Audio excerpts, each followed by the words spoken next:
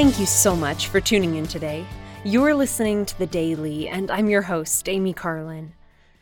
Truth doesn't change, even though sometimes our perception of it does.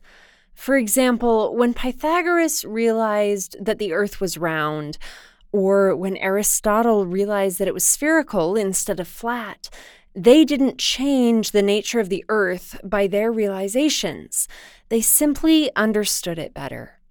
Copernicus argued that the earth orbits the sun and that the earth is not the center of the universe. The Ptolemaic or geocentric model of the universe of the time said that the earth was the center of all creation. But that didn't make Copernicus's realizations untrue. Scientists like Giordano Bruno and Galileo Galilei were persecuted for supporting Copernicus's theory.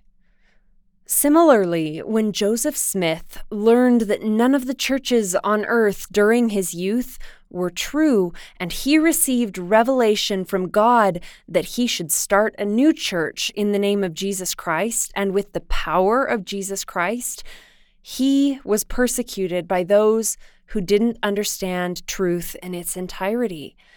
They saw anything contrary to their understanding of God as a threat. Now, it can be easy to look at changes that the church has undergone since its restoration and question whether God is unchangeable. But those changes generally reflect our understanding and our preparedness for a higher law, not a change in God or his doctrines and principles. As Mormon wrote, "I say unto you, he changeth not. If so, he would cease to be God, and he ceaseth not to be God, and is a God of miracles." The Church of Jesus Christ has always fit the needs of its followers throughout all time. The law of Moses was given for the children of Israel as the lower law when Moses came down from Mount Sinai to find his people worshiping a golden calf. This law of Moses was done away with when Jesus Christ atoned for our sins. Now, this was a hard thing for many of the Jews and Nephites of the time. They didn't understand the prophecies about the coming Messiah and that he would fulfill the law. But the law was fulfilled, not destroyed, as Christ explained to the Nephites. Jesus said, "Marvel not that I said unto you that old things had passed away and that all things had become new.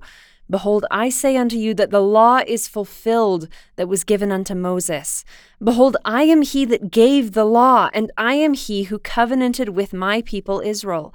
Therefore the law in me is fulfilled, for I have come to fulfill the law.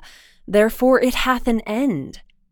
Jesus continued, explaining how the new law differed from the law of Moses, and taught as he did in the New Testament, "Love your enemies, bless them that curse you, do good to them that hate you, and pray for them who despitefully use you and persecute you." New announcements in our day come from the Lord through his prophets, and they are for our good and for our time. Some of them may be difficult for some of us, but the truth doesn't change.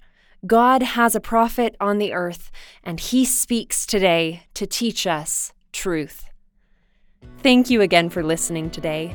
The Daily is brought to you by the Church of Jesus Christ of Latter-day Saints.